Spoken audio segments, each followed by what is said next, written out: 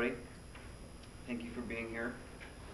Tonight we have, by the power of our vows, along with causes and conditions, a Dharma heir appearing before us. Gilbert Gutierrez is an attorney practicing in Riverside, California. He began his meditation practice over 30 years ago, studying various forms of meditation, martial arts, and Qigong. However, according to him, nothing comes close to matching the simplicity and the beauty of Chan. Gilbert received Dharma transmission in June 2002 from Master Shen Yen. He is the only American to have received Dharma heir status in the Dharma Drum lineage of Chan Buddhism, under Chan Master Shen Yen. He now teaches Chan meditation regularly in California and lectures in many North American cities. His weekly Chan classes in Riverside are recorded, transcribed, and posted on the internet. I highly recommend you check them out. The information caters to all levels that eventually will reveal that there is nothing to teach or to learn. However, we must continue to learn until such a realization. Please join your palms. Bow.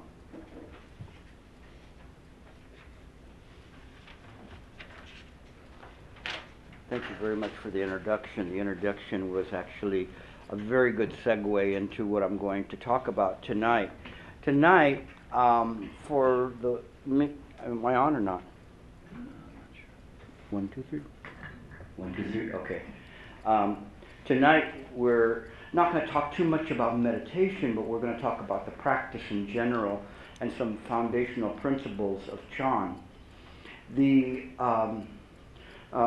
When we practice, what we end up coming to is a point of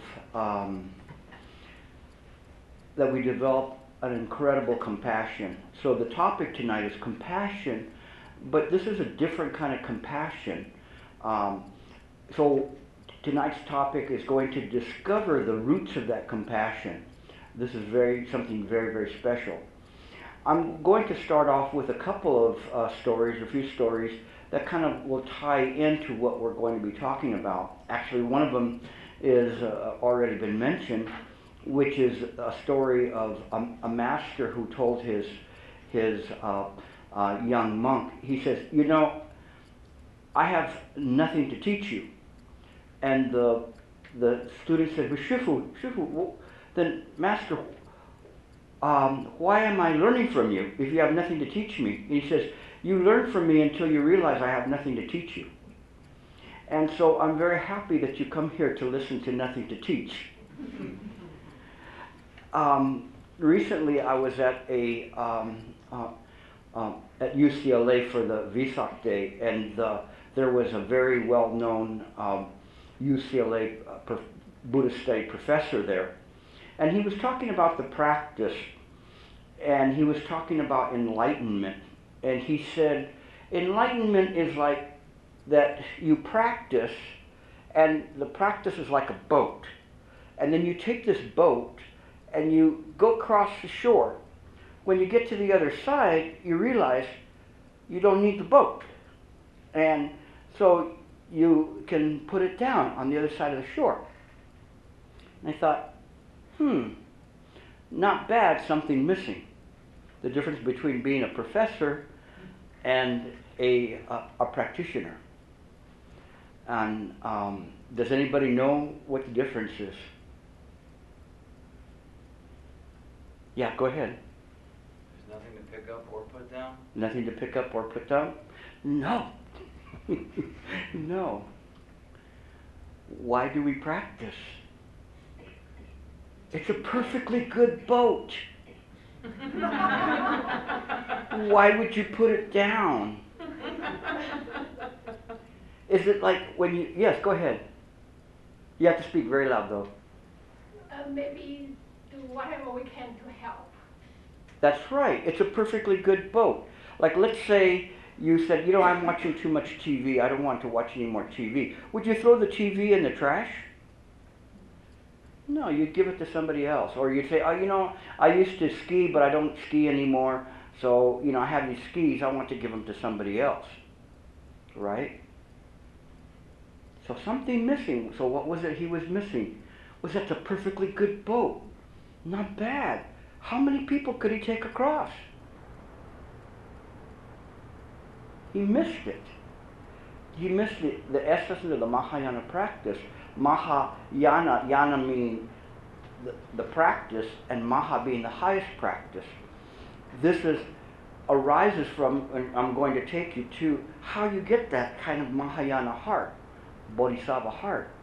So he missed it. It looks so easy, and he said, is this enlightenment? Maybe kind of an enlightenment, but I don't want a full plate of that kind of enlightenment. I'd rather just keep going back to the other side and see if I could put people on the boat and take them over to the other shore. It doesn't matter how far I go on the other side of the shore. It's the same place. Where am I going to take the people to? Sometimes when I would do a retreat and people would do the slow walking meditation, the people get very anxious because the person in front of them is walking slow. And they want to pass them. Beep, beep, beep, beep, you know. Where are they going to go? They're walking in a circle. But yet we get impatient, you know. So any side of the shore is fine as long as once you touch the shore, you can come back. And when you touch that shore, you come back and you go, hey, you know, it's the same thing over there as over here. But I'll take you over there so you can see it's the same thing. And then you find out, I have nothing to take you to. Nothing to teach you. This is a practice. Very wonderful, a wonderful practice. We make it hard, but it's very, very simple.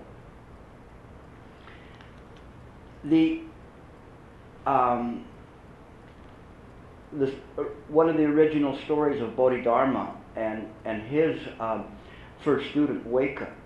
And when Huike went to Bodhidharma, he actually cut off his arm to show Bodhidharma that he was sincere in the practice, that he really wanted to learn.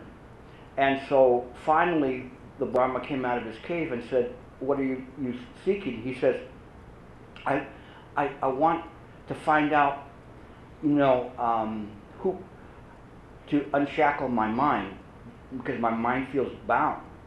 And he said, "Show me your mind. Search for your mind." So then he came back later and he said to the Bodhidharma, I've searched all over and I cannot find my mind. And Bodhidharma said, you've been freed.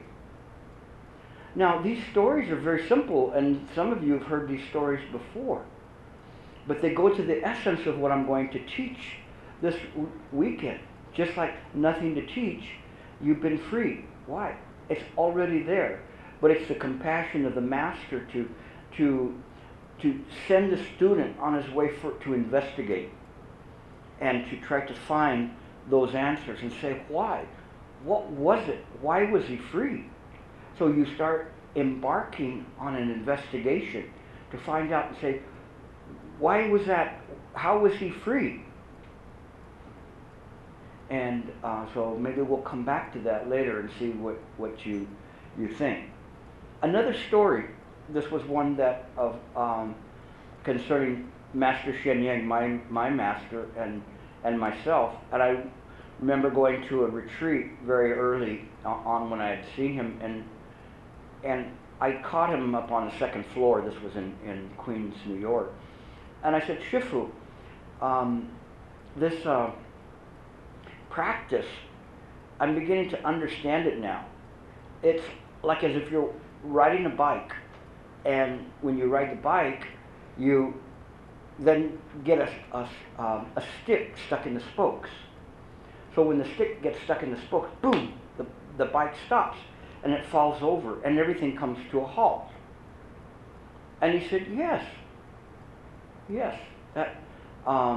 that's the way it is. And then I was walking away, and he says, Gilbert. And so I turned around, and he said, but remember that it only stops for you. What do you think he was saying? It only stops for you. Nobody? Yes, go ahead. Because you are new were the one who was aware of it, who realized that. Other people may not be aware of it, and it doesn't stop for them. It doesn't stop for them. So what was he telling me? You're right. Keep going. Yeah, go ahead. Don't forget the others. Don't forget the others. Yeah, you guys are doing pretty good already. So you got to have a better score than some chapters right now. So you're still doing good. All right, but yeah, don't forget the others. You know, and I really didn't even know that right at that moment, and it came to me later, and then later it came to me so deep. So how incredible it was, and when he said it to me, I should have known it right then. But my practice still wasn't there yet, and my wisdom wasn't enough to go further. You could say maybe I still had the professor enlightenment, very limited, and so later on when I really saw that, it made me cry, because I realized how wonderful that experience was, to receive that from the master. And it's something that you have to replay and then go, oh my gosh, look at what he was teaching me at that time. I remember one time at a retreat, I was talking to him, and in an interview, and he said, oh, you know, you could become a Lohan. You reach this, or let me just say, he said, you could become a Lohan. And a Lohan would be like an Arhat. So to me, I'm going like, kind of understand that. But he didn't really sound like I was giving me a ribbon. So what did he mean by that? Does anybody know what he meant when he said that? That's as far as I'm going to get, because I don't have a Bodhi heart yet. I haven't developed it strong enough. So I can only deliver myself, professorship. But I was not there to deliver others. And so when he was saying that, he wasn't giving me a prize, he was just telling me, you're limiting yourself. No, you have to push on to practice harder. And when you do that, then the whole world literally opens up for you. How does this happen? It happens through the right view.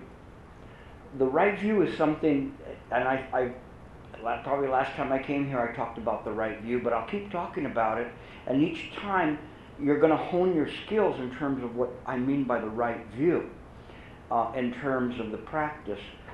We have to have an idea of how to practice, what is this all about, or what they say, the nature of things. The difference between somebody who's a very adept practitioner and a person who's a beginner is the adept practitioner has a better understanding of how things work. Let's take a non-practitioner. A non-practitioner goes, why did that happen to me? Why did that happen to me? No, why did that happen to me? But a practitioner will go, boy, I really screwed up, you know, because cause and condition never fail. If I would have studied for the test, I would have passed. Or I got an A because I studied hard. Not because I'm intelligent or whatever, but that might be part, but I really studied for the test. But the person says, I'm really, really smart, but I didn't pass. Well, because you didn't study. And you see things the way they are. You're clear about it. A long time ago, there was a movie called The Color of Money with Paul Newman. And in the movie, it was very strange because Paul Newman was this pool player. And he practiced all the time. All the time, he was just practicing. So he was in a tournament, and he's playing against this other player, and the player is missing the shots. And every time he misses a shot, he says, I don't deserve that. I don't deserve that. Every time I don't deserve that. And finally, at the very end, you see him shaking Paul Newman's hand, who won the match, and he's saying, I don't deserve that. And Paul Newman said, yes, you do. Yes, you do. What was he telling him? You didn't practice enough. You know, you're not taking responsibility for what happens in your life. And sometimes we walk around and we go, oh, you know, why did this happen to me? You know, this is very bad. But you understand that that's the way all of these things work. We call that pratika samappada. Causes and conditions never fail. Always remember that. Causes and conditions never fail. The Chinese boiled it down to a real simple thing. If you plant a melon seed, you get a melon plant. Simple, right? So what do you plant in your life? Sometimes the people, they plant anger. And so what grows out of it? Anger. They get angry, they start doing things, and then what happens? So this last week, I'm an attorney by trade, and there was this one young girl, and her significant other, you call him boyfriend, was beating on her, and then her child was beating on her. Why? Because he saw the dad do it. Causing conditions never fail. It'll go to the next generation because that's what's being planted. If the man was loving, the young boy would jump into his mom's arms and hold her because that's what he saw. We see things as they are clearly in terms of what's going on in the world.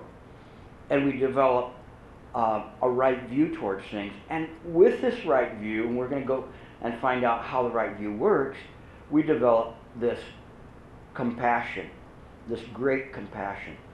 This is not a compassion that you feel towards your family, okay, or your boyfriend and girlfriend on a good day, or husband or wife. But this is a compassion that transcends all of that. It is not what I call the baby dead raccoon compassion. Okay. Oh, look at the baby dead raccoon. Oh, I feel so sorry for it. Oh, look at that rabbit. He's got a bad leg, you know. But if you saw, oh, look at that rat. That rat's limping towards us, you know. Get a broom. It's different. It's different because that's conditional. That's like a conditional compassion. It's more of an attachment than anything else. And so we really don't have the idea of an equanimity to sentient beings. We pick and choose. When we do that, that's not really compassion, you know, because then we start thinking, oh, well, what's in it for me? Or if I do this, they're going to do this for me. You never have the thought, just do it. Why? Somebody's got to do it. And then it gets done without gauging, well, you know, I could be making this much money, or I could be doing this, or I could be doing that. It just gets done without any thought, without any idea, actually, ultimately, without any wisdom or compassion. It operates perfectly and in a state of equanimity, what in the Abhidharma they call upika, a state of equanimity, which is like the highest jhana that one reaches. At that point, there's no one to reach it, because everything is just simply in a state of equanimity. But we do that through practice, but you have to distinguish out what compassion is versus this conditional compassion that we have. You know, so sometimes I ask people, you know, if your family members needed money, would you give it to them? Yeah. Would you give, you know, your neighbors? Yeah. You know, would you do that? And after a while, people go, why should I do that? So they draw the line somewhere and say, okay, well, this is where I draw the line in terms of my compassion. Master Shen Yang told a story about this taxi cab driver who was very much in a hurry, driving recklessly through the city of Taipei. And he ran over this woman and killed her. And as a result of that, he went to prison. the the husband of the woman, anybody have an idea of what he did? Yeah. He forgave. I'm sorry? Did he forgive him? More than that. More than that. Bailed him out. He supported his family when he was in prison. But along the same lines. He supported the family. And when they asked him, why were you doing that? And he says, who else is going to do it? They're going to be without a means of income during the time period. Could you do that? Very difficult, right? But that's a wonderful state of equanimity. Can you imagine that? Can you imagine a heart like that? Who could harm you? How could any adversities in this realm bother you? It's amazing. It's very, very difficult to do. Once I knew a person an elderly lady, and her family was taking advantage of her, always taking advantage of her to get money from her, to have her do this, dump kids off, and her daughter says, why do you let them do that? They're always taking advantage of you. And she says, I'm old. If I worry about that, if I worry about them taking advantage of me, I'll be always worried about how they're cheating me and how they're doing this. But this way, I don't have to worry about it. If I can do it, I do it. I don't carry it around with me. Not bad. Not bad. Doesn't mean that you can allow people to take advantage of you all the time. Compassion is tempered by wisdom. But that kind of heart can't be taught. I mean, like when I say it can be taught like in a regular way. That person was special, but as you begin to practice, your heart will evolve into that, to the point that it's not your heart anymore. It's just the heart of the Buddha. And that's where you're going. It's not something that's learned in that way, but there is a process of seeing how things are and looking at them that enable this body to have this kind of a perfected wisdom. And it's called Prajnaparamita, the highest wisdom. And then compassion is born of wisdom. It's very important. And the wisdom that we're talking about is often referred to as, for instance, in the Abhidharma, the super mundane wisdom. And Abhidharma, if I talk about that, that's part of the practice, and it was a set of instructions on how mind works. Very incredible.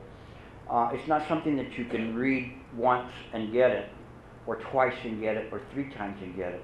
You just keep going back and back, but it tells you how this works. And they call this a super mundane wisdom because it transcends a regular wisdom. So, for instance, if you listen, let's say when you're a little kid, and your mom says, "Don't touch that pot," because if you touch it, it's hot, you're going to get burned. And so this is regular wisdom. It's very interesting because I was listening to this one comedian, George Lopez, and he was talking about how Mexicans, the mothers and fathers, differ in how they teach kids. The Mexican mothers would tell the kid, "Mijo, son, don't touch the pot, you're going to get hurt." And if it was the father, the child would say, "Dad, if I touch the pot, will I get burned?" And the father would say, "Why don't you touch it and find out?" And the idea is that that's a direct experience. All right, I'm not going to do that again. But the idea of wisdom is something that is how this all works. And that's the most important part, is to see how things work. Why is this? How does this come about? Why do I have these clinging feelings? Why do I have these feelings, desires, vexations, elations, whatever it is? Why are these things coming up? Why are the things everywhere arising? And we tend to walk around in a very unusual way, which is that we begin to look out like we're a robot looking out this way. And so whatever we see, so if it's Gilbert the robot, he just sees like this, okay? And he doesn't see anything else. He's unaware of the statue behind him. He's unaware from the side over here, the air conditioner, all the different things that are happening when people are twitching, all of the things that happen simply because he's Gilbert the robot and he can only hold on to one thing at a time. Why? Because that's the program that he runs. The program that he runs is a program that is constantly clinging to things. Now, I'm going to take you out of John 101 for a moment on compassion. I'm going to throw you into the deep end for a moment. And tomorrow we'll talk about this more. When we are aware, what we're aware of and what we should be aware of is not the phenomena around us. We're aware of that phenomena simply because it's arising, but we should be more aware of when self arises. Now, self is a very insidious ailment to the mind. The reason it is because self arises in two different ways. One of them is that it attaches to things. So it will attach to something and it says, oh, it thinks of a shiny red car. I want that car. The car itself is not the problem, but all of a sudden there's something that attaches to it and says, I want it, I like it, or I don't like red. You know, I don't like that sound, or it makes a really good sound. And it's constantly attaching to it. Boom, boom, boom. Anything that comes up, it attaches to it. And then it's like a monkey that jumps from that thought to the next thought to the next thought. But you only see the visual thoughts, but you take these other things that arise to be you. But they're not. They weren't there a moment ago. They just arose in that moment. Do you have like a ding bell? Is there one there? They just arose in that moment. So we don't see that though. And as a result of that, what happens is that we miss the part. We think that we should be expelling from mind the images that come up in mind. They're there naturally. Everything's naturally appearing. Oh, thank you. But we don't. So, okay, now pay attention. Okay? There's going to be a test.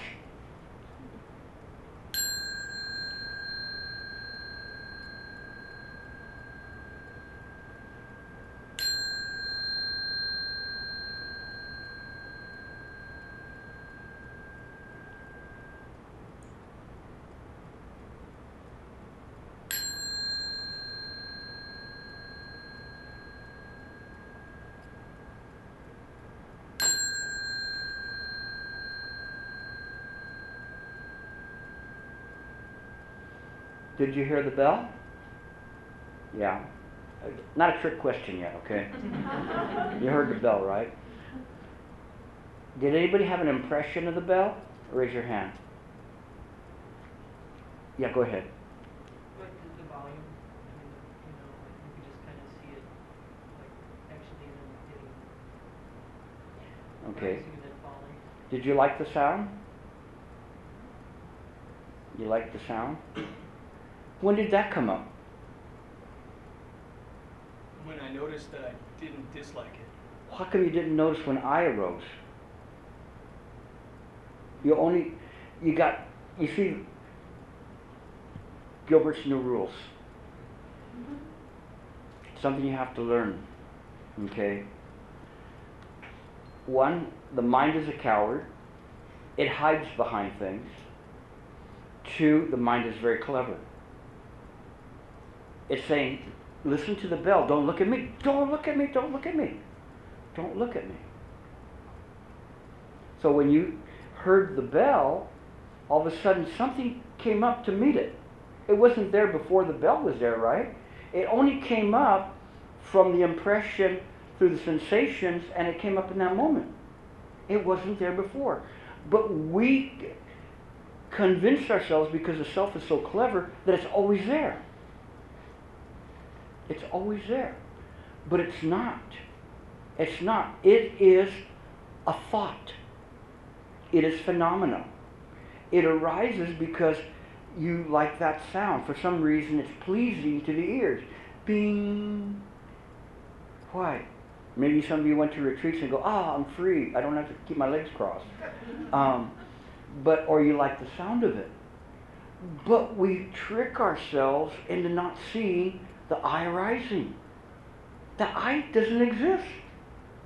It wasn't there a moment ago, but we call it I. You even said it. Guilty. Not you, the self. Still with me? Yeah. Too bad. Okay. So we become aware of when self is arising. It clamps onto things. Now, there's another component, and I will repeat these things, and I'll repeat them again tomorrow, because it's important when we meditate. There's another component of it that when self arises that we don't see it. I call it the hovercraft. And it pops up. It's a desire. If you like the bell, what other sounds could you like? Oh, it sounds like Christmas. I like that sound. What else sounds like it? And it's hovering over mine, looking at mine like a smorgasbord, trying to pull up something that it can pull up. It's created a desire. I like that sound, so I like arises. It's not clinging to anything. It's not holding on to the sound of the bell. I just thought about this. If I keep going like this, it'd be like Pavlov's dog. After a while, you guys will start salivating. But it's hovering there, looking for something. I wanna what? It's Saturday. I want to buy. I want to go to the mall to buy something. What are you going to buy at the mall? Nothing? I'm returning. Huh? I'm going to return. Oh, you're going to return. Why? Because she didn't really need it anyway. She just liked to buy it. Very clever self. It's like a recycling self. It puts back and buys again. Why? Because it likes it. I guarantee you're going to buy something tomorrow. I'll trade this one for this one. No, these green socks with the red stripes aren't good, but I'd rather take the red socks with the green stripes. Right? Because it's the mind of acquisition. And it tricks you, very clever. You see how mind is? It's very clever. But if you try to find it and you look at it, it goes, hey, not me. Not me. I'm not there. I'm not there. And then what does it do? It says, oh, you're doing a very good job, Brownie. You're doing so good. I see. You see? I can pick out self. Whenever it comes up, boom, I got it right now. So clever. Watch me. Here comes self. Oh, there it is. You see, I got it. Good job. See how clever it is? It flips around on you. And so you're like trying to say, well, where is it at? Because it's so clever. But if you try to look at it, it's a coward, and it will go away. When you look at self, it will go away.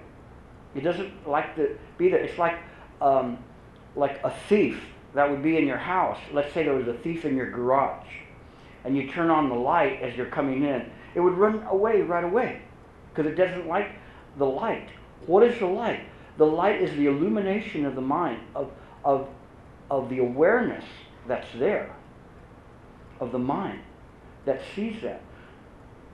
How does this fit into compassion? Because once we recognize how self works and how mind works, then we begin to understand the mind's disease. Does anybody know what the mind's disease is? Nobody. Attachment? Attachment? And where does that come from? Self? There you go. There you go. It's like you have a computer and you're there and you have to knock out a paper or you have to do something, write to your friends, and all of a sudden it says, I'm tired. I'm hungry. You know, you need to clip that toenail. No, or do something else. And you're going, wait a second, why is my computer telling me to clip my toenail? Or why is it saying, let's go play a game? That doesn't work right, because I'm engaged in this function right now, and it doesn't work. If those things were coming up in the computer, and it would be sending you somewhere else, what ailment would your computer have? Virus. A virus, right? It's a virus. You have a virus. Okay. And Chan is an antivirus program. You insert it into mine and it ferrets out the virus. And what is the virus? Oh my gosh, lo and behold, it's you. Sorry, but it's you. And makes you feel uncomfortable, like, okay, I see the virus in him and her, but I don't think I have a virus. No. But the trick about the virus is that it makes you think like you don't have it. A while back I was exchanging some emails with some of my students, and I came across a quote from the Usual Suspects movie, Kevin Spacey movie, and he said that the greatest trick that the devil ever pulled in the world was to convince people he didn't exist. And it's the same with the self. The self convinces you that you're okay, you're cool. It doesn't really exist as a self. And so when you begin to practice, you start hiding the self. And so you hide it so that it's not there. And then you walk around acting like you're a really great practitioner. Once this one young man went to Shifu and he said, Shifu, I've had an enlightening experience, I'm enlightened. And Shifu started asking him questions. Well, what does it feel? Does it feel this way? Does it feel that way? Does it feel this way? He goes, Shifu, he goes, why are you asking me all these questions? You make it seem like I'm not enlightened. And so he got very upset and he goes, well, if you were enlightened, you wouldn't be responding in the way you're doing now. The self tricked him into thinking that he was enlightened. And so you have to watch it because the self is very clever. So when we practice, what we're practicing is watching exactly how mind works and recognizing these impressions, mental impressions that are arising are not us. That mental impression of the like of the bell wasn't there until the bell rang. And then in that moment, then it came up. But because it happened so quickly and it's invisible, it clings to the sound, we didn't see it. Through sleight of hand, it appeared. And we take it to be our mind. This is a mistake many people make when they practice, because they want to make the self all polished up, really much, much better version. The new and improved self, the clean self, the enlightened self, this type of a self, whatever self it is, it wants to do that so that we, and say, oh yeah, I'm enlightened now, so myself is this way. No, I'll tell you, myself is disgusting. I really, to tell you the truth, I can't stand myself. It always causes problems. Whenever Gilbert arises, he always makes the wrong choices. But if I recognize when he arises, then I understand it's not really Gilbert, it's just a mental impression arising in accordance with the situation. So it doesn't get bothered. But once you let the self govern what pops up in the mind, it will keep popping things up in the mind. If you realize that, remember I said self is a coward, self will recede into mind. There is a definition of what mind is, and one of the definitions of mind is what enables the 5 senses to contemplate. What enables the five senses to contemplate. Not think, contemplate. So for instance, in this moment, if you were just to allow mind to rest, just close your eyes for a moment, let mind rest. Don't hold on to anything.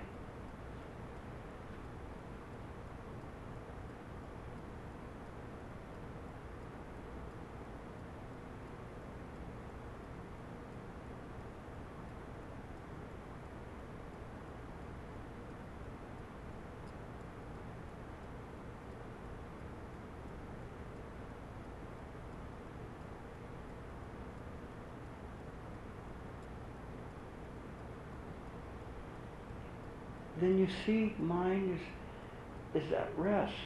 It sees all these things arising. It can even see that when the self arises, if it rests enough. Remember in the Heart Sutra, they talk about that the five skandha are empty. And what are the five skandha? Go ahead, say it. I'll give you partial credit if you get three of them right. Are they the sensation, perception, emotion, consciousness? You missed one. I got three right. Form. Four. Form, sensation, perception, volition, and consciousness. And when we study the Heart Sutra, we study it backwards. We mess everything up. They would have been much better when they said consciousness is not other than emptiness, emptiness is not other than consciousness. But we start with form and we blow everything. Form is nothing. This is form. It's innocent. It doesn't do anything. It's just form. You know, you see it and you say it's a book. Okay, it's a book. It's an old book or it's a written up book, whatever it is. But it doesn't have anything. I mean, I've talked to you guys before about the Krispy Kreme donut. The donut's innocent. It doesn't harm anybody. It's you putting it in your mouth that harms you. But consciousness is a whole different story. We stop at form when we study the skandha. Oh, you're all empty. You're all empty. What is it? Form is not an emptiness, empty is not an form. Nobody ever gets to consciousness. But if you start with consciousness and you go, consciousness is empty. What does that mean? There's no permanent impressions. If there was, that bell would still be ringing in your ears. And your impression of I like it, but if that bell does ring there, it's perfectly there because you put it there. You put all of those things into mind. and so as a result, putting it into mind, it's going to pop up. Now, how do things pop up in mind? There's different ways things pop up in mind. And if you understand it, because what I'm doing is I'm giving you Gilbert's, what do they call it? The guide or a book of mind for idiots, or what do they call those? For dummies. For dummies, yeah, for dummies. So this is for dummies, okay? Not that I'm calling you guys dummies. Maybe meat puppets, but not dummies, okay? But the way things arise in mind are this way. One, if it's something recent. So let's say right before you came here, you bumped your car on something. And you go, oh man, I bumped my car. So you start thinking about you bumped the car. You start thinking about it because it's recent. It could be something that was repetitive. You know, I got to get those red and green socks. Got to get those red and green socks. Got to get them. So after a while, those red and green socks keep showing up in your mind. Not that, okay, I know you probably wouldn't get any red and green socks, but they show up in your mind. They keep coming up because you put them there. You're frequent, and so imagine this is like a lotto, okay? And then every time something shows up, you put the balls in a big thing. You know how they pick the lotto and they pick the balls out, and those are all the red and green socks. And then the car, because it was recent, it's a bigger ball. Because, or you could say more balls because it just happened. And then the other one is that if it was a very strong experience, if you had a near-death experience, then that's going to keep coming up quite a bit in your mind.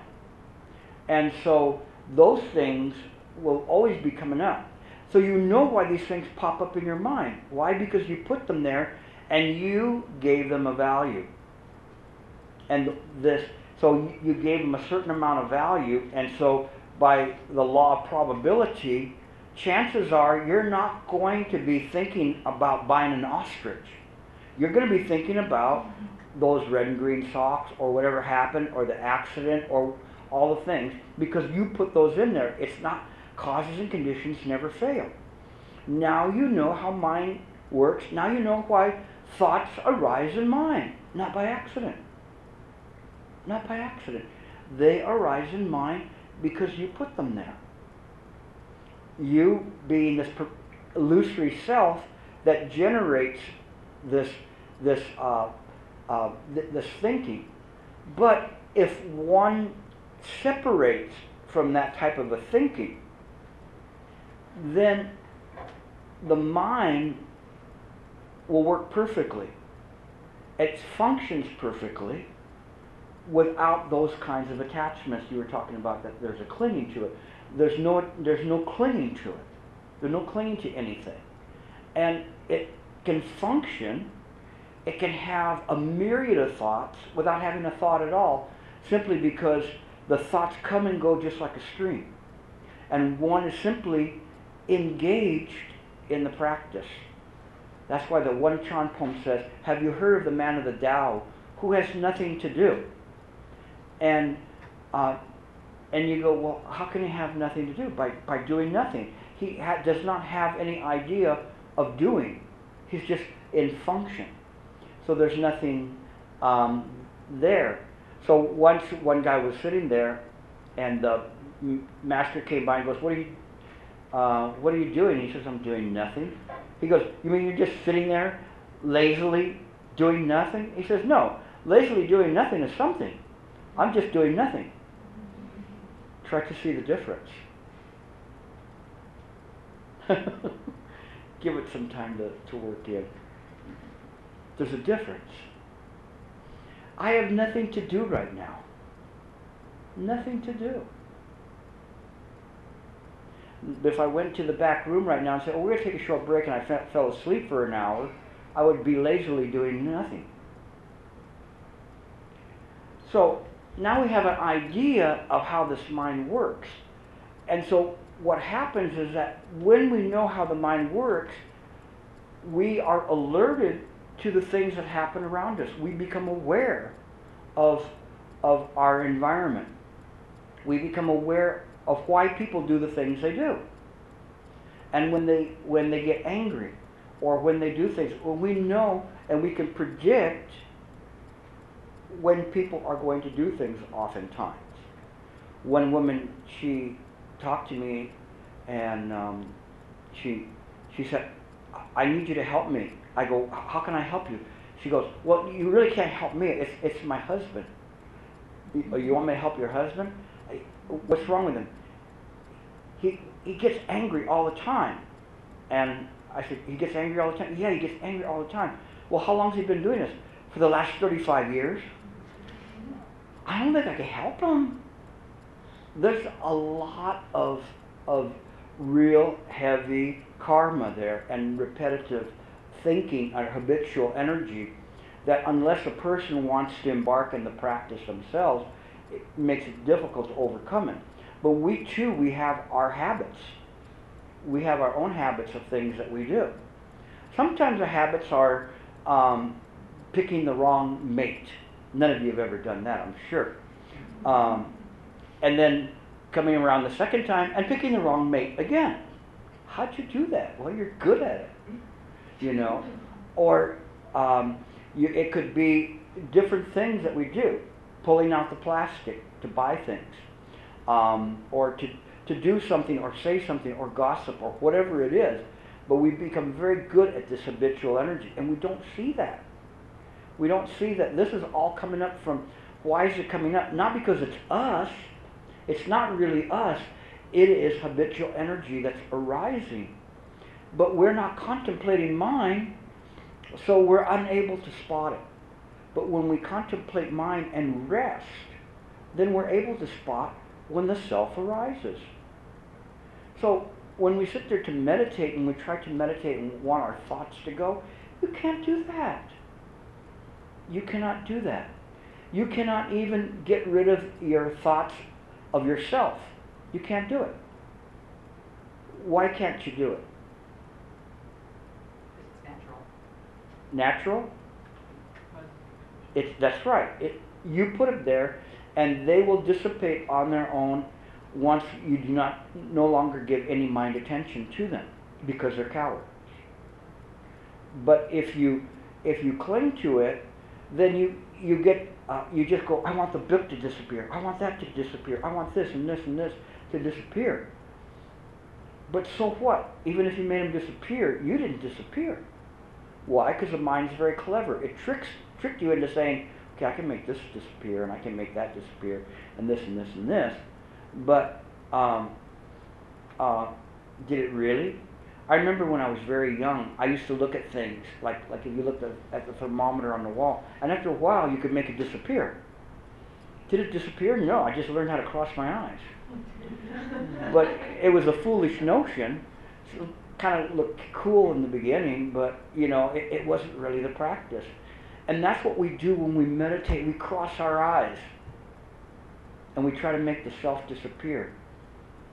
And that's why we can't get further. You guys ever wonder? You guys practice for a long time now. You ever wonder why you don't get it? Because you could never get it. You just have to see the right way to do it. And if you don't, you're wasting time on the cushion. And if it wasn't that way, I wouldn't be here talking to you. So for those who are new to the practice, this is a good for you. And those who have gone to many retreats, then start working the right way. Don't confuse yourself and try to make phenomena go away. The phenomena is going to rise and rise and rise. Self is going to rise. The only difference is don't attach to it. And don't attach to giving the bum's rush to the self. I caught you this time, matey. Out you go. Foo. I really did a good job of getting rid of self. You see the foolishness in that? All you have to do is develop a mind of wisdom of how mind works. When you develop this mind of wisdom, it's called discernment. In this discernment, then, you discern, I shouldn't say you, mind discerns what is arising, constantly what's arising within it, in a state of equanimity, so that it doesn't have anything that it needs to hold on to. People are shuffling around, scratching their face, moving, whatever it is. It doesn't interfere with me talking to you, but I'm aware of it. It's just no need to do anything to point it out except for as an example, but I'm totally aware of all the things that are happening in this room. How is that? Discernment and in a state of equanimity without thinking about, me thinking, oh, I'm doing such a good job up here. If I start doing that, I'll mess the whole thing up. But when you are clear about what is there, this is the illumination. But it's not the illumination like you think, that you're going to be illuminated, like in one of these sci-fi movies or something, and your whole body's like glowing. What you illuminate is how the mind works until you get to the point where there's no illumination. Everything is just perfectly in its place without illumination. Self arises, self goes. Self arises, self goes.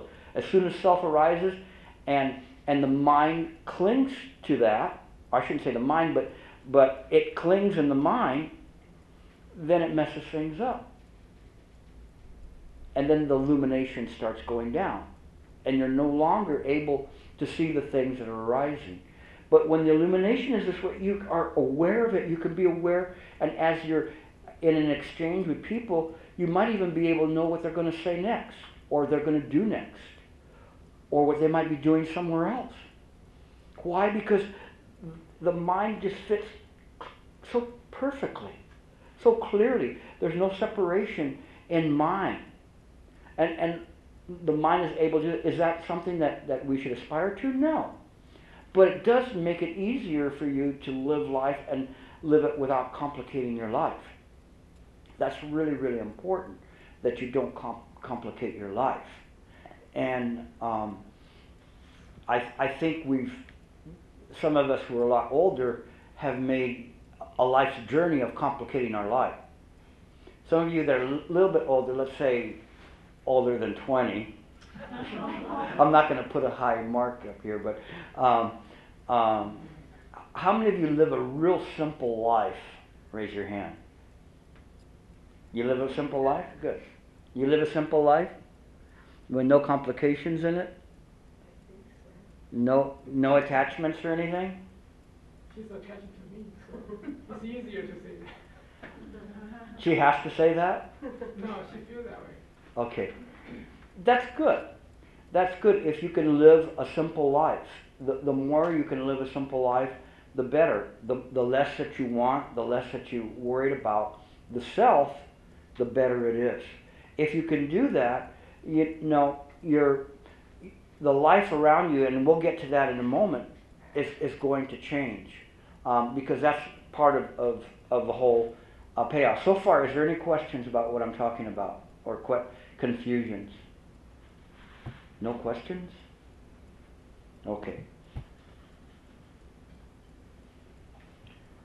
When we practice, we start with the idea of the right view. And it's strengthened by our understanding and by morality. Morality in itself will not deliver us. So if you say, I'm never going to drink an alcoholic beverage, I'm not going to lie, I'm not going to do that, that still won't bring you to enlightenment, but it will set the table for it. It will set the proper environment for you to practice a wholesome practice. Now, in the Abhidharma, they talk about wholesomeness and unwholesomeness, which is very interesting because they use the term kusala and akusala. And when we use these terms, they mean, in one, that we are not attaching to anything. And so whatever arises, when a thought arises, if it's kusala, then we don't attach to it. It's a wholesome thought. It has nothing to do with putting a fig leaf on a statue. It's not that kind of morality or wholesomeness. It has to do with the mind's ability to discern whether we're clinging to a thought or not. Unwholesome thoughts are thoughts that we cling to. So, for instance, when we ring the bell and we cling to the sound of it as a pleasing sound, it's actually an unwholesome thought. But don't confuse that with, if I ring the bell and go, no, I don't want to hear it, it's unwholesome. That's not what we're talking about. What we're talking about is discerning when something arises and clings to something, this attachment. So the idea of wholesomeness is not clinging and giving rise to a mind in the future mind that will not be clinging to thought. Whereas when we have unwholesome thought, it's constantly grabbing onto things now, and in the future it will grab, because that's what we're putting into mind. The paramitas, the 6 paramitas, generosity, morality, patience, diligence, meditation, and wisdom, again, they all set the table. They all are there. They're necessary. Meditation being the practice, that we have patience with the practice, the morality to do the things in the right way, generosity, dana, that we want to not cling so much to our own possessions, and to give. You can give money, you can give time. I give time here You know, people give time here, people give money here to develop this wonderful center that's here. These all help in putting down the self, in not thinking so much about how you are. I remember when I was a young attorney, and there was this one attorney, well-known attorney in Los Angeles, that was going to teach us. But I remember him saying, "You know what my time is worth? I get $350 an hour." And what he was telling us is that he's so important. He's getting $350 an hour, and he's giving us this. But is he really giving in the right way? When you have a thought like that, and everybody just kind of went like, yuck. I don't know if I really want to be an attorney like him. But to him, he thought, wow, that he had all of this generosity, but he had the mind of, what do I get back? I had one student that was an artist, and she had drawn up some logos for us, and then she told me, my work, it cost a lot of money, and this was very valuable work that I did.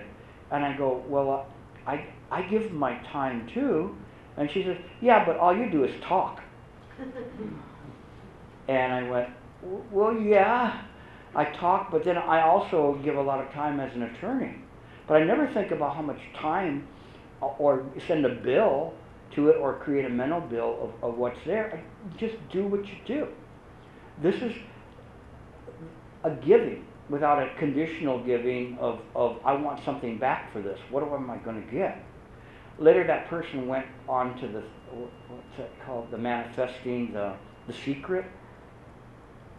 Anyway, the ones that they burned up all those people in the hut, they turned them into like hot clams. But she missed it. She missed the idea that causing conditions never fail. And the people from The Secret, where they're thinking, I put in my mind, I want $1 million, want $1 million. It doesn't work that way. You have to set into motion the things to do it. So, likewise, in our practice, we have to set the things into motion, set the table, and the paramitas help us do that. The precepts help us do that. All of these things, they're there. The studying helps us do that. And then we begin to explore, we begin to investigate for ourselves how this mind works, and test it out to see if it doesn't work just the way that we thought. Hey, if I do this, this happens. If I do that, that happens. And you can see that. The Eightfold Path, the right view, right intention, right speech, right action, right livelihood, right effort, right mindfulness, and right concentration. All of those things, they all build to set the table for us to practice. So we use those fundamentals. We learn about all of those. Today it's not a class on the paramitas or the Eightfold Path, so I'm not going to spend a lot of time on them. But all of those things are helpful in preparing the mind for practice, for investigation. So we say, well, what is investigation? Investigation is the idea that we're looking into mind to see how it works. So for instance, if you decided that you wanted to be a computer repair specialist, what would be the first thing that you would have to do? Learn about computers? Yeah, you'd have to learn how the computers work. So you wanted to be a computer repair specialist. I'm a computer repair specialist. Okay, so you go there and you turn on the computer. Oh, you got the blue screen. What's the matter? It has a blue screen. Well, how do you fix it? I don't know. I don't know how it works. You're not going to be a very good computer repair specialist. Likewise, if you're going to be sitting in meditation and you don't know how mind works, how can you possibly sit? What do you expect to get out of it if you really don't know how mind works? What are you doing on that cushion? If you don't know, you're sitting there going, I want the thoughts to go away, I want the thoughts to go away. Anybody ever have that? Of course. I want the thoughts to go. I want the thoughts to go away. And then what do? The thoughts have gone away. I have no thoughts in my mind. Foolishness. Why? Because the self is so clever, it reverses itself. And it's taking credit for it, and it's going, shh, don't wake them up. And so, if you have the right view and you understand how this works, all of a sudden you go, oh, I see how this whole thing works. And by doing it in this way, then what happens is that you go, hey, and then after the hey, there's nothing. It's just clear. The mind is working. And it's not saying, oh, I got it now. It's just working right. And then what happens is that you will develop initially a jhana. There's different types of jhanas, and essentially it's just a progression of one where it's a bumpy application of the method, and then it gets to a sustained application of the method. And then the next one, then it becomes a joy. Hey, I'm getting there. It's working. It's like all of a sudden you learn how to pedal the bicycle. Now you're pedaling. Now I can go somewhere. And then after a while, you're going, I'm a really good bicyclist. This is even more joy. This is a dharma joy, very, very happy joy that you get to. And so when you get to this joy, you're going, oh, this is so cool. So I remember I went to a retreat and I told Shifu, I really have a good joy of the practice. And he just looked at me and went, yeah. And then I was walking away, because he always did that to me. Like when I'd walk away, he'd say something. He'd go, Gilbert, I turned around, and he says, but don't be too joyful. And I went, huh? Okay. But don't be too joyful. Because the next jhana is equanimity, upika.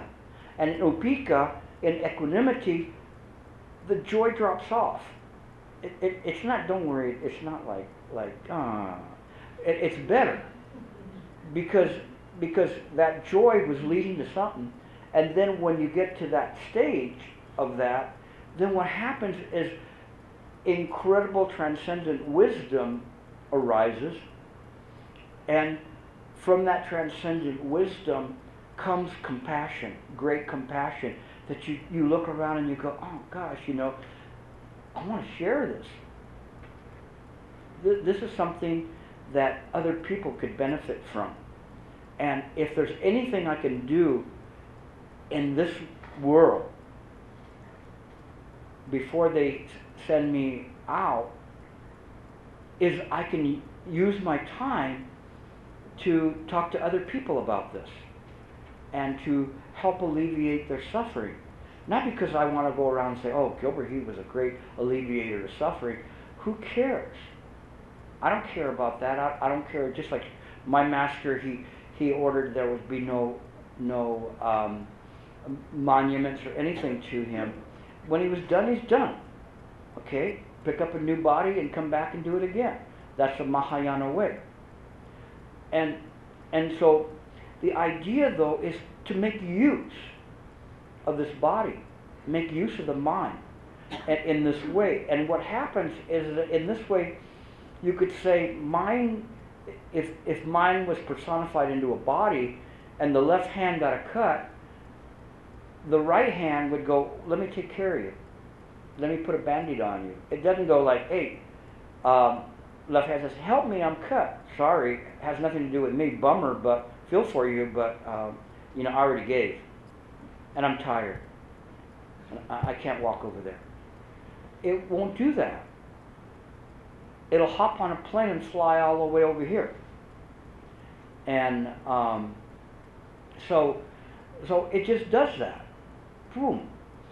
I manifest in front of you, like you were saying, the causes and conditions that bring me here. Voila, here I am. No, it's not by accident. You asked me to come. So I appear before you perfectly. I'm not talking about the best way to get high or how to clean your crack pipe. I'm talking about the Dharma because that's what you guys wanted to hear. So boom, here I am and I'm talking. And perfect in this way. When you see things clearly, it makes the world a lot better, and this compassion is there. And by the way, I have no idea what time it is. Sorry. 8:43. Huh? 8:43. 8:43. Okay, thank you.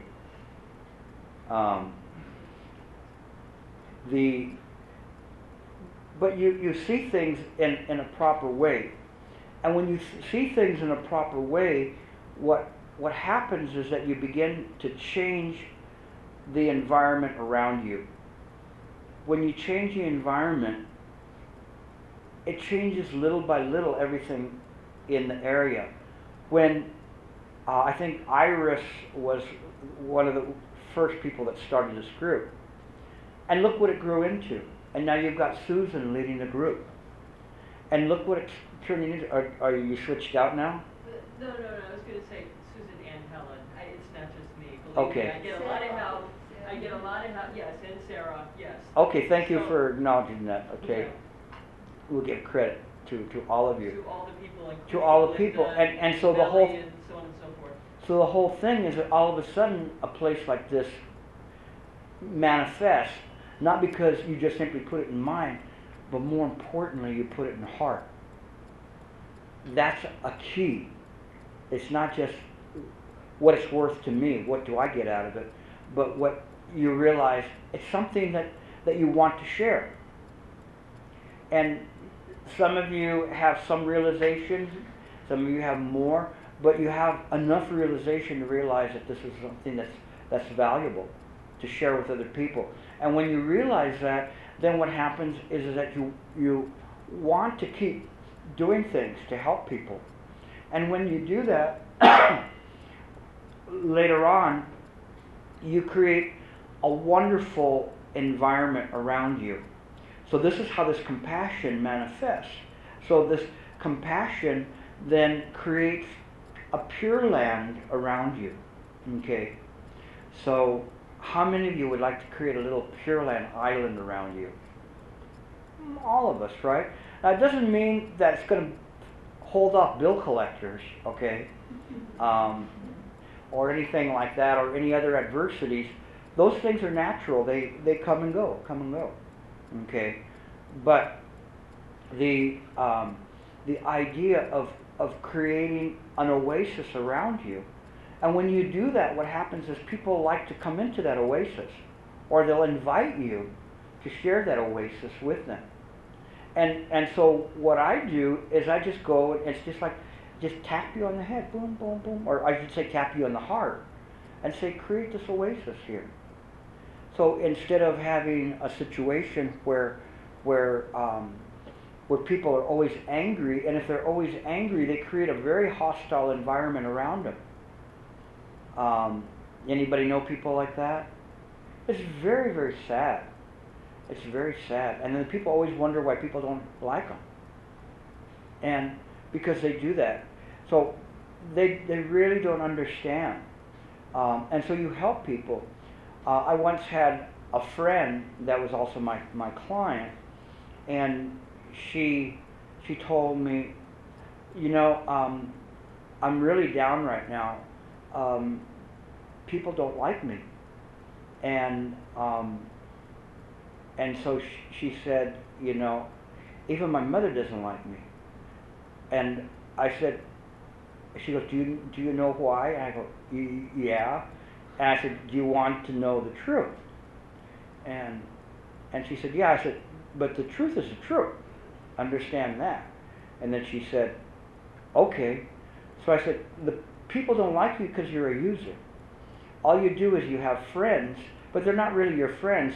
They're just like an ATM card that you use. Whenever you need something, you call on them. But you're never there for them. You're just using them to make withdrawals.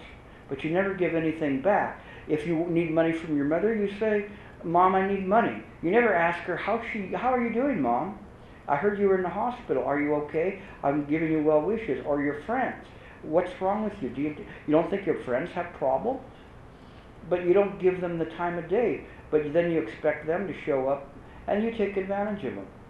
So that's why you don't have friends. She was shocked. But a light came on in her head. And she changed. She changed. Nobody had ever illuminated the mind for her like that, and all she needed was somebody to show her that. She got a great sense of shame from what she was doing and began to rectify the problems that she had with each one of her friends and each people, writing letters to them, to doing things for people. And it changed her. It saved her. But we don't see that. So when one can see the mind clearly and how things go, we share that with other people so we can help alleviate the suffering. Not only do you alleviate the suffering from that person, but you alleviate the suffering of the people that person affects. Not bad. Not bad. It's worth an investment of time. A one-person class. So what? If you don't do it, who's going to do it? So you create this idea of a Pure Land around you. You try to be a good person. You're not always going to be. You're still going to get mad every once in a while. But you're going to be able to control it. And you're going to use this compassion to help. Once you start being concerned about other people, your problems don't seem as great. And so, when you look at it, like I was coming in today and Dan was telling me his problems with his car. And in the scheme of things of the people that I've been talking to this week and problems that they have, it probably ranks up there about maybe a 0.5 in the scale. But to him it was trials and tribulations. I should be so lucky. But in any case, it's still something that affects him, but he used it as his practice nevertheless. Not bad. That's the way we do things. But as we do that, we begin to become aware of all the problems that people have and how to resolve problems. And when you see the things that affect you, and you don't allow them to affect you in the sense that you develop this compassion from the self. Like when somebody gets run over and you go, oh, poor person, glad it's not me. Because that's kind of what you're saying. You're not really saying glad it's not me, but you're kind of saying that in the self, that doesn't affect you. Rather than just say, everybody deserves some compassion. Everybody deserves to be able to do that. Once Shifu was talking in a retreat, and he said, what do you think if a butcher came, a butcher that every day he slaughters the pigs and the cows and the sheep, and he wants to practice and come here, do you think we should let him in? The people go, no, he's a butcher, he's a murderer, he violates the precepts. And he says, Gilbert, what do you think? I said, if not him, who else? Who more would better benefit from learning the Dharma than him? Why not? And this is the way you look at it. You don't look at it from the viewpoint that only the good people can practice. Come on, if we practice in this way, we're going to be a very small group of people. Okay, so you have to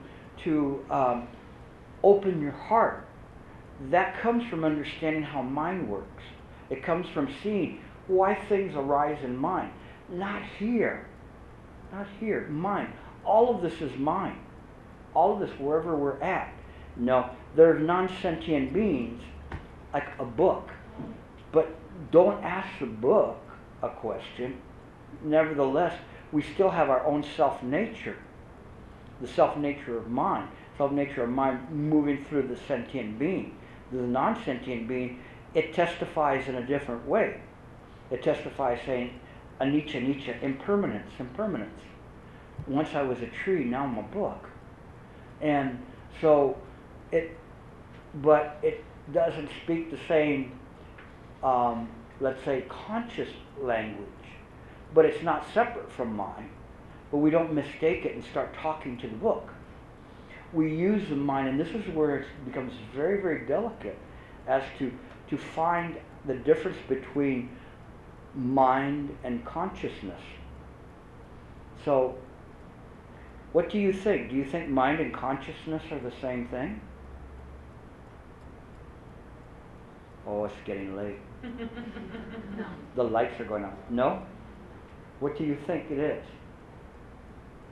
I don't know what I think it is, but I know that you can be unconscious in a sense of like a coma, but the mind can still be active. So you may not be conscious of what else is going on around you, but the mind is still active. Is that mind or unconscious consciousness? If you're in a dream, is it mind or consciousness? Mind. What do you think? Come on, you guys are the sages here.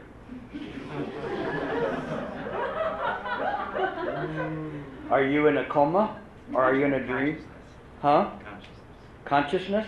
Yes, go ahead. Thinking like, isn't the mind's phenomena arises from consciousness? The phenomena arises from mind? Okay. So that if you're in a dream, would that be mind or consciousness? Be mind? And what did you say? Consciousness. What's the difference? The awareness. Awareness.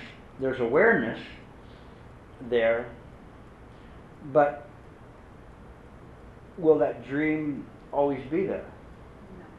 No. No.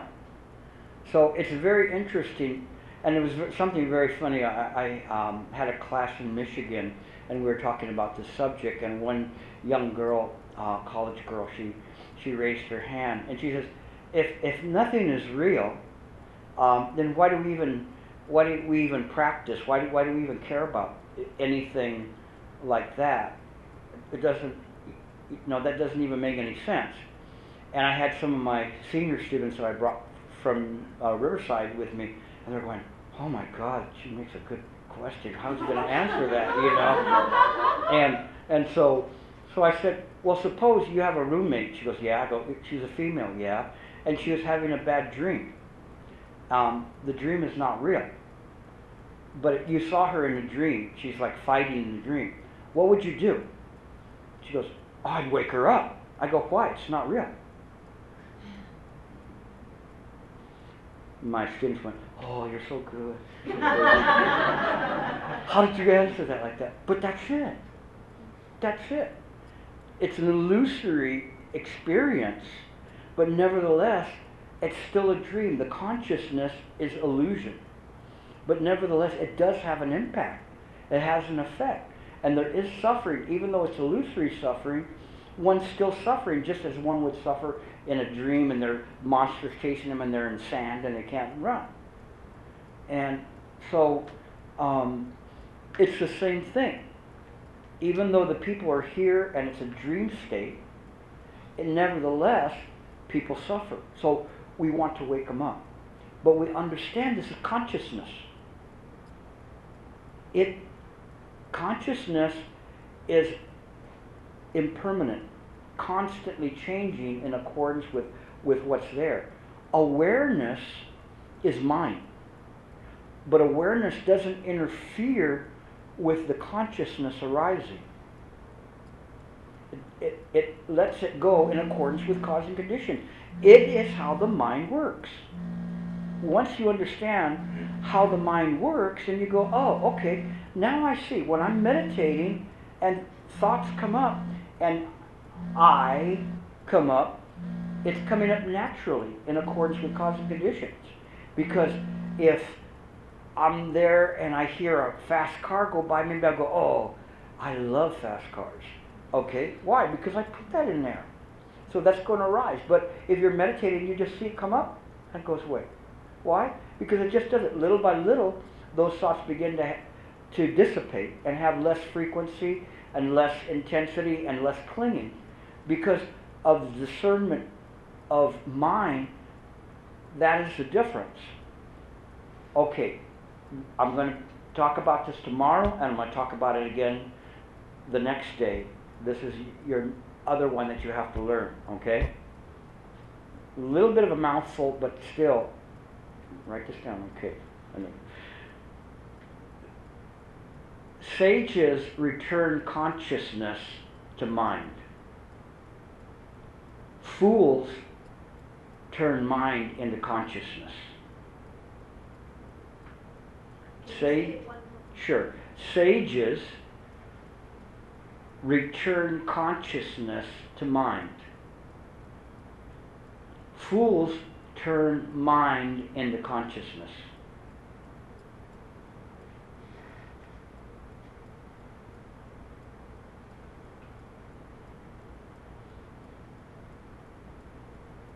So one is an inverted view.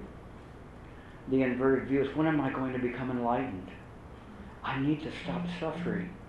I always do that, you know, because sometimes it's, when I see some emails from some of my students, there's so many I's, and it sounds like a Mexican song, like ay, ay, ay, ay, canta, no llores, you know, sing, don't cry, you know, and it's all I. Or the other time I had one where my students were emailing me and they said, well, you know, to me, this and this and me and this and me, and I went, okay, well, let me sing you a song. And I went, first I have to clear my throat. Me, and that's all you see in their email, and they don't even see it. It's all me. I. And that's what causes you your suffering. Why? Because you're converting mind and consciousness. It's upside down. But if you return consciousness to mind, consciousness, whatever you're seeing right now, is not separate from mind, but it appears within mind. It appears within mind. So we did this before here, but if you picture, for instance, a red apple. Can you see the red apple? You see the red apple? Okay. Now, where is that red apple being projected on? It has to be projected on something. Now the red apple's gone. Where did it go? It's all mine. But we don't confuse the red apple to say the red apple is mine. It's consciousness, not separate from mine, but it's transitory. It comes and goes, just like the self. Well, I think I'll have the scrambled eggs. No, I changed my mind. I'm going to have an omelet. Well, if your mind was always permanent that way, you'd always order scrambled eggs. But you can change your mind. No, you can't change your mind. You should say, no, I can change my consciousness. Mine you can't change. Very interesting. You see, but we start from these premises, and with this premise, and when we have this premise, then what happens is it enables us to practice in the right way. We are no longer trying to polish consciousness. So when we sit, we're clear about it. Whatever's arising, it's consciousness. Observation, that's awareness, what we call naked awareness. Naked awareness means without any kind of a cogitation, I like or dislike or neutral. It's extremely clear about what's happening. When we do that, then we're aware. Once we begin to work in this way and develop this kind of discernment, and it cuts off the I, liberation, wonderful liberation. It enables you to use this body without the idea that you're going to get paid anything for it, or you're going to do anything, or that you're even using the body. There's no thought of it. There's no thought that oh, you know, I am doing anything. It just happens naturally. That's compassion. It's a compassion that ultimately transcends even the idea of wisdom and compassion. There's no longer the idea that there's wisdom or compassion. It's just perfectly functioning mind. It doesn't, and when you experience something like that, the trick is to try to make it last longer. And not easy, because then the self comes in. I, me, I'm tired. Okay, enough of being enlightened. Let's go and have a Krispy Kreme donut or whatever. Let's go to the mall. No, let's turn back those clothes. I want to buy something. Whatever it is. And then you lost it, but you bring it back in. You bring it back in, and that is what Shifu, Master Shen Yang, used to say, that a person with a vow to break is a bodhisattva. A person without a vow to break is a non-practitioner. So even though you break vows, you make vows and you break them, you still have a vow to break. That's something. If you don't have a vow at all, you're not practicing. What are you doing here in this world? You're using up my oxygen. I can use this oxygen and put it to use. But what are you doing here? You're just taking up a parking space. What can you do? What can you do? Indeed, what can you do? No, you don't have to be like a traveling Dharma instructor. You can, wherever you're at, you can create an incredible Pure Land around you. You start with your friends and your family, and then you develop. A lot of times people do that, and all of a sudden, boom, they have a study group. After they have a study group, boom, they have a chapter. You know, maybe not all of you have those kind of management skills to do it, but you have an ability to practice in a good way. If not to teach the Dharma, just not to create a little cesspool around you, but a Pure Land. No, don't make the situation worse, make it better. And when you do that, it will help. Little by little, by the way that you practice, if you practice sincerely, it will work. The more you practice sincerely, the more it will work. I oftentimes close my emails with the word sincerely. And the reason I do that is because the word sincere comes from a Latin word, an Italian word, meaning sincera. Sincera is a word that they used to use in the old days when they had marble statues. And if the artist, the sculptor, hit the statue wrong and nicked it, they would put wax to cover, and they would cover it up like that. And so then somebody who wanted to buy it, a rich person looking at it and going, is this statue a good statue, or is it all nicked up? And they say, oh, it's sincera. It's without wax, meaning that it's pure. And it's my way of reminding me to practice in the right way, and the communication that I'm giving to the people of whatever I'm saying in that moment is without wax. It's actually without Gilbert, okay? And even though I put Gilbert down there, it's really without him. And so this is the way you practice. You try to practice without these defects. The more you practice in a very wholesome way, the more of an impact that you're going to make. So to me, when I talk to you not because I want you to change. I talk to you because I want you to change the world. Little by little, around you. So I'm talking to those who will listen to you.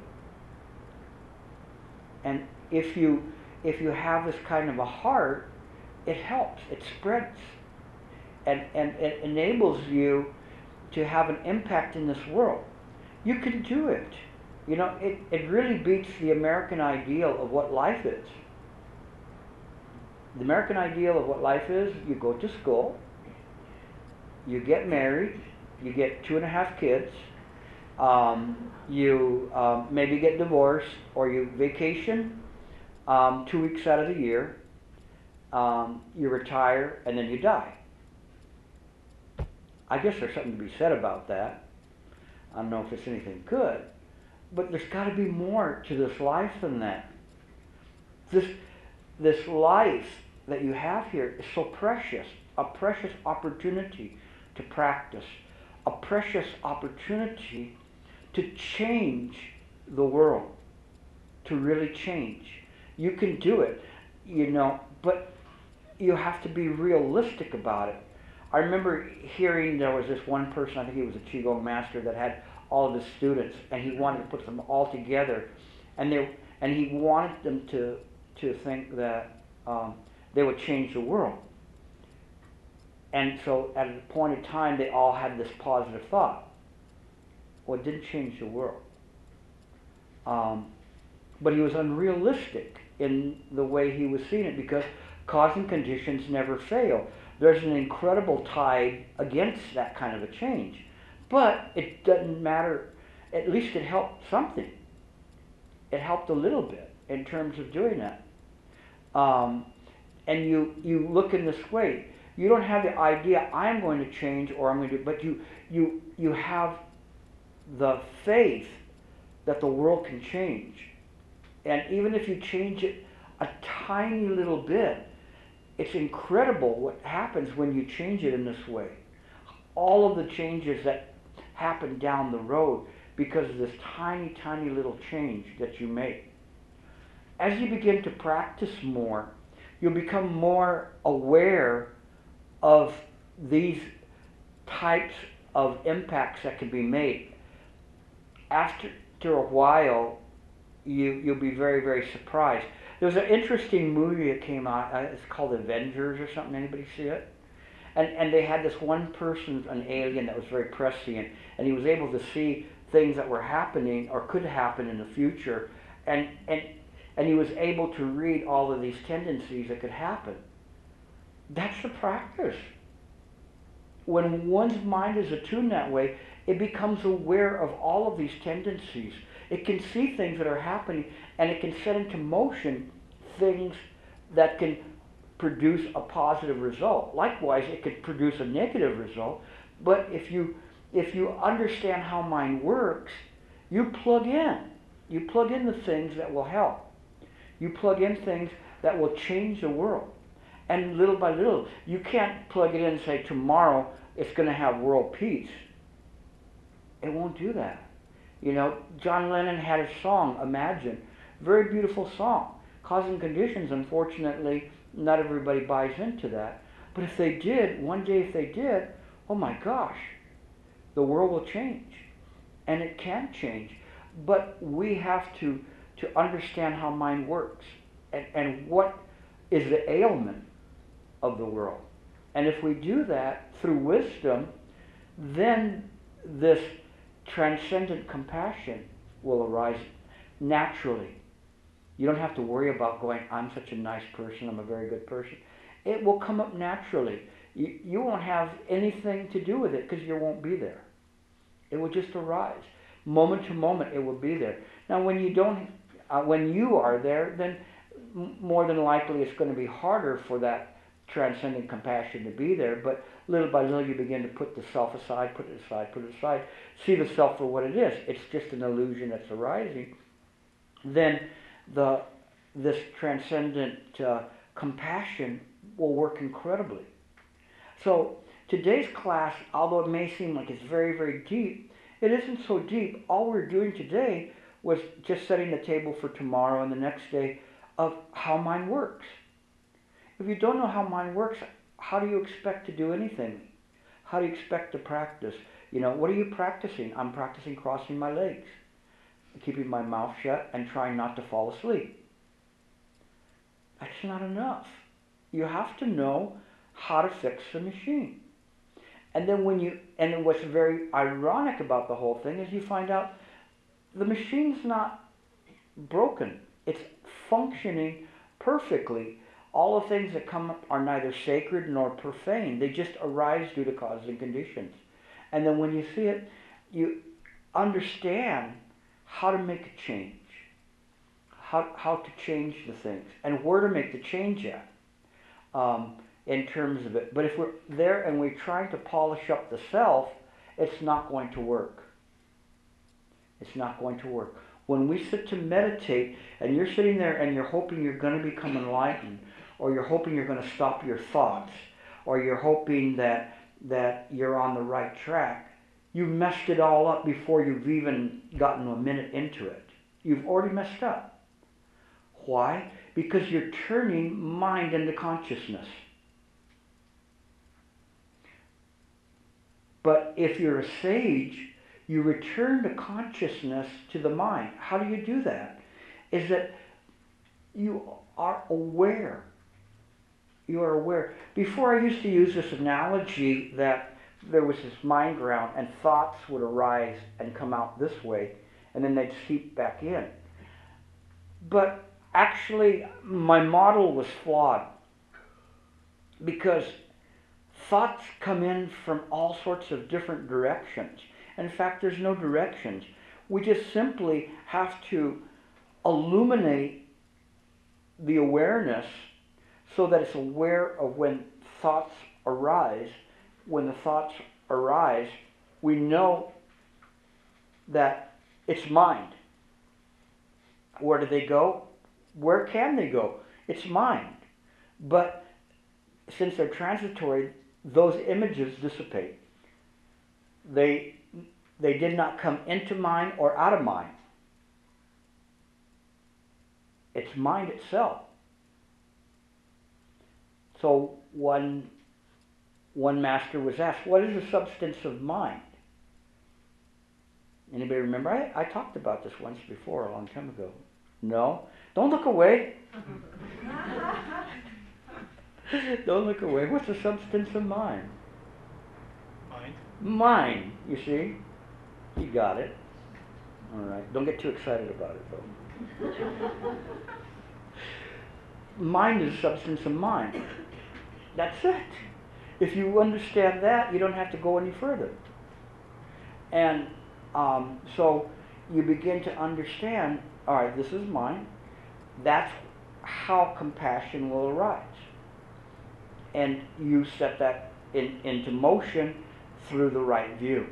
If you don't have the right view, then what happens is that you're constantly trying to perfect consciousness, and it's not going to work. It won't work because consciousness is transitory. And so you let that go. You still do work within phenomena, but knowing that it's a dream. But you go around waking up people from the dream. The Diamond Sutra says all that you should think of this fleeting world is a bubble in a stream, a morning star, a flash of lightning in a summer cloud, a dewdrop on a leaf, an illusion, a phantasm, a dream. That's it. When you understand that, you realize consciousness is constantly changing. It's impermanent. But it is part of mind. But you don't do your work in the consciousness. You return it to mind. You're clear about that. When you're sitting, mind should just be naturally illuminated until no longer there's any illumination. Any questions? Confusion. Anybody confused? You're confused? Always. You're always confused? Yeah. What are you confused about? Why it's so difficult to identify the self when it arises. You got to speak louder, I'm sorry. The exercise with the bell made it clear, Uh-huh. but it's so efficient. What's efficient? The self. No, it isn't efficient, though. That's the confusion. That's the cleverness of the consciousness of the self. Because it always says, you need me. You need me. You know, remember that time when you told that girl or you told that person that thing and you told them to F off? They needed that. It's not efficient. It's not efficient. Mind without self is there. You don't have to be a judge of the world to say I like or dislike. One can see it, but the one we attach to that, and we're working with something that's not so, let's say, innocent, like a peal of a bell, but it's something more in your life that you do, or that you say, hey, I'm going to tell the boss, heck with it, or I'm going to do this, or whatever, and then I would rather have wisdom there than self any day. Self's going to mess it up. Wisdom will tell you what needs to be there. Self won't. Self wants to be there. Self wants to have the self-love, self-conceit. And so it will mess things up. But the self is very clever. It always will tell you, hey, you need me. But then when it messes up, what does it say? Wow, you're in trouble now. I'm out of here. You're on your own. It's very funny, but that's the way it works. I don't know if that helped you or not. You had a question, Susan? Your confusion? Yeah. Go ahead, it's all right. Meditation, I've always learned you're supposed to dismiss thoughts, and I've always thought it was to learn, You have to speak louder. I'm sorry, I left my hearing aids at home and I apologize. Okay, with meditation, I've always thought that you were supposed to, a thought arises and you're supposed to dismiss it. Yeah, I mean, just kind of, let it go. And I'm a little confused because I thought that was dropping attachments. And so there really wasn't any, I recognize certain thoughts are me and certain thoughts are just thoughts. But I always thought that I was supposed to drop them regardless of whether it was me or whether it was thoughts. Now, I just wondered if you wanted to comment on my understanding of practice. Absolutely, and that's why I'm here. Yeah. And that's why I chose to travel around the country, because it is an erroneous viewpoint, and it's been perpetuated, in a way where you think that you have to drop these thoughts. No, you don't have to drop them. You don't have to do anything. The thoughts, they come and go and they come and go. You have a myriad of thoughts. It doesn't matter. They're there naturally, so how could you purge them out of your mind? So you don't have to do that. The pressure's off. All you have to do is bring the mind back to mind, rest it in mind, and be aware of all thoughts that are arising, including the self. Be aware of it. You don't have to do anything more than that. Just shine wisdom upon mind. And all of those thoughts that are there, they're perfectly there, but you're using a kusala method, a wholesome method, where it's not sticking to anything. So it's like a Teflon mind versus you using one of those old iron kettles to cook an egg that just sticks to everything and smells everything up. Whereas with this mind of awareness, then consciousness is constantly returning to mind. It will naturally return to mind if not given any kind of extra juice or power to perpetuate itself. So you simply have the mind of not grasping or not attaching. The thoughts come up, let them come up. They can be all over. There'll be thousands of thoughts. Let them come up. Don't worry about it. Be patient. Really, really patient. Be patient. Let the thoughts come up, let them go. They're going to be coming up like crazy. It's like here in Chicago, you guys had a thunderstorm. There was a lot of rain, right? But then the rain stopped. You didn't have to say, oh, when is it going to stop? It just stopped on its own, naturally. And that's the same thing. Those thoughts will begin to dissipate and stop on their own. You don't have to do anything. It's a self-cleaning oven. You don't have to do anything. You, in particular, Susan, the I, the self, don't manifest it. Stick with the method.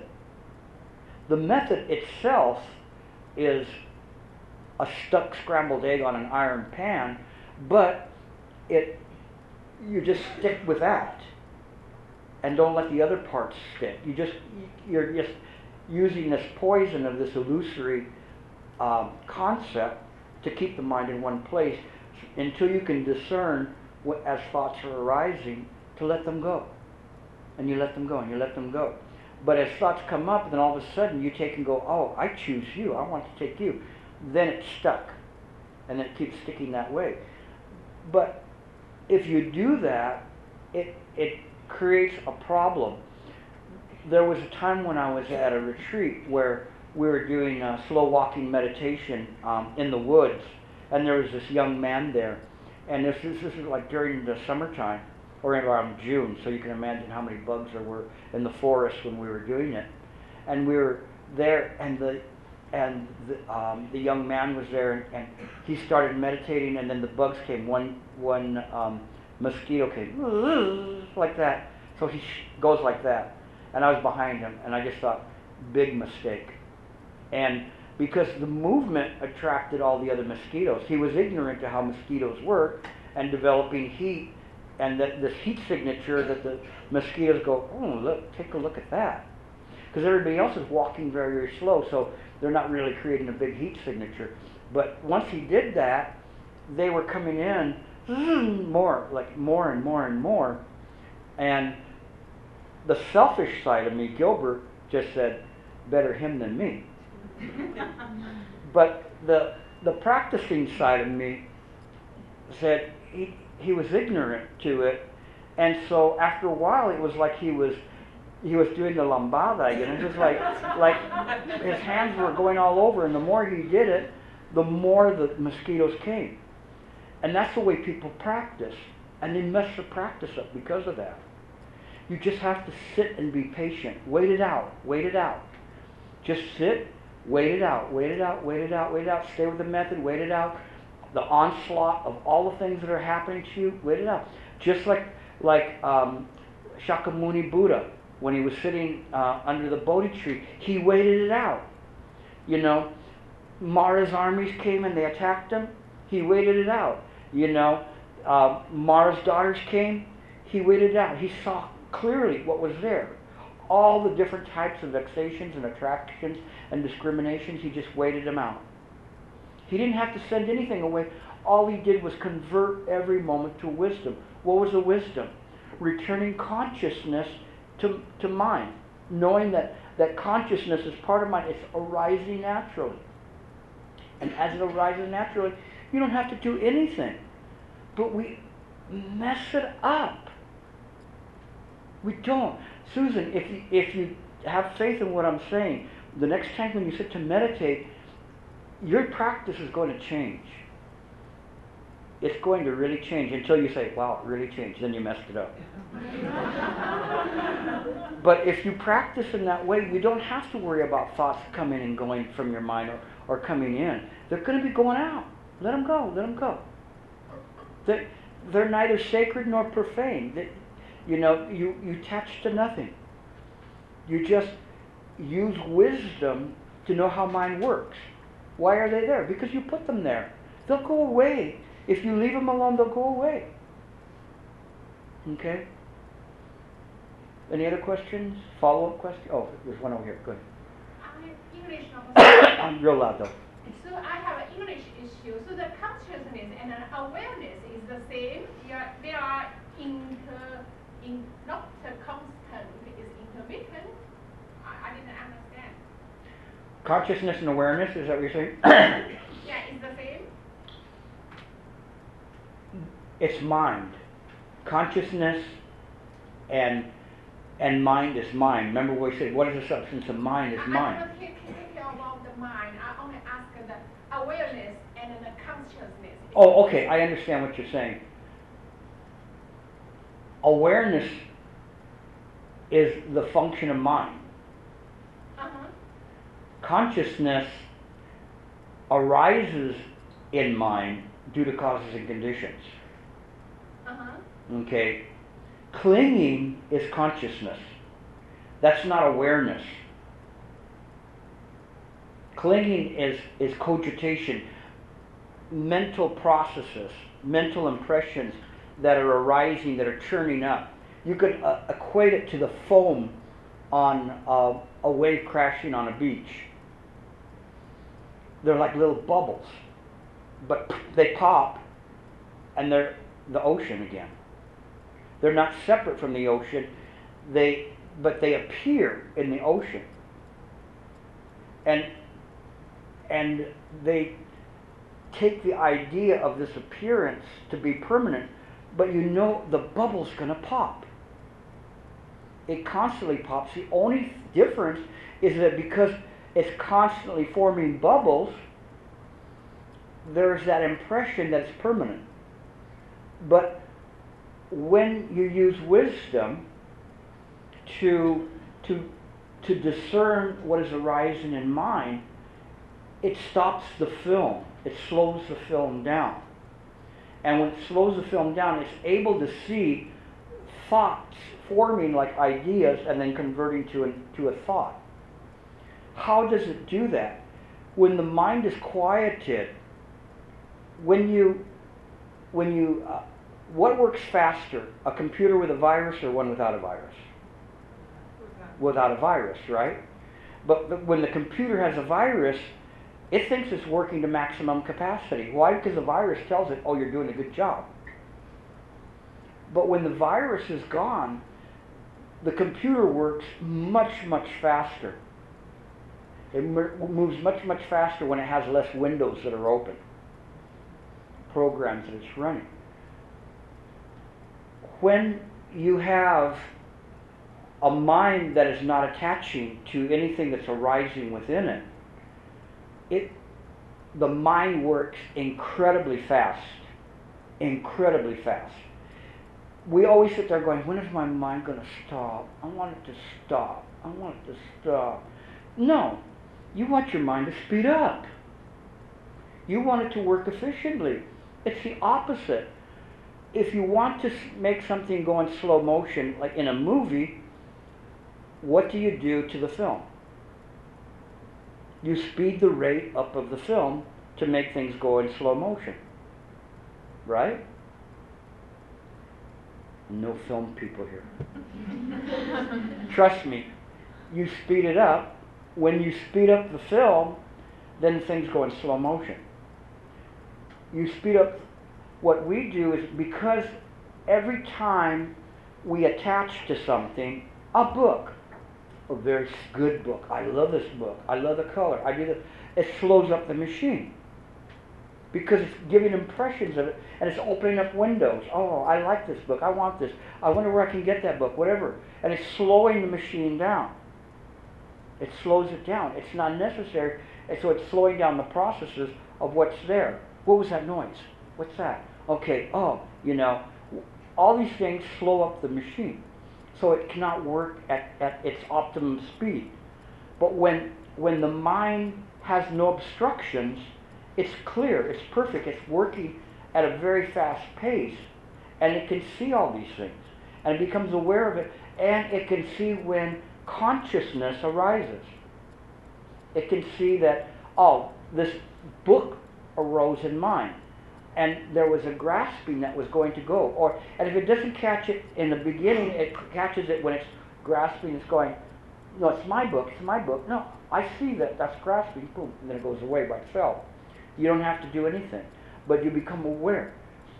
So the mind is actually able to process more information.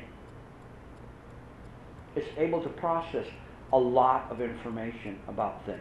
And all of a sudden, all this information is coming in, but because the mind is in a state of equanimity, it enables all this to flow in, like a download, without picking and choosing what to download.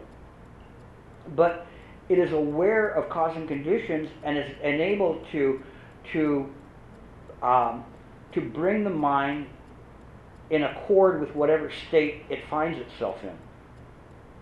So the purpose of Chan is bring the mind into accord with whatever state it finds itself in, and use that in the right way. And when that happens, then we work perfectly. One story about there was this one actor. His name is Robert Preston, and he was a very young actor, and he decided that he wanted to try out for a part, and with a very famous producer, director John Huston, and so when he went to go to try out, he saw that there were so many actors that were there, and they all looked like him, and he's going like, well, what am I going to do? So he just waited. He went and then came back, and by that point, they were almost all gone. And then he went in to interview with this director, John Huston. And when he went in, John Huston asked him, well, do you have any experience? He goes, well, just a little bit in plays, but to tell you the truth, he goes, I don't know how to act. But if you tell me how to act, I promise you I will follow your instruction completely, and I have faith that you know of what you tell me.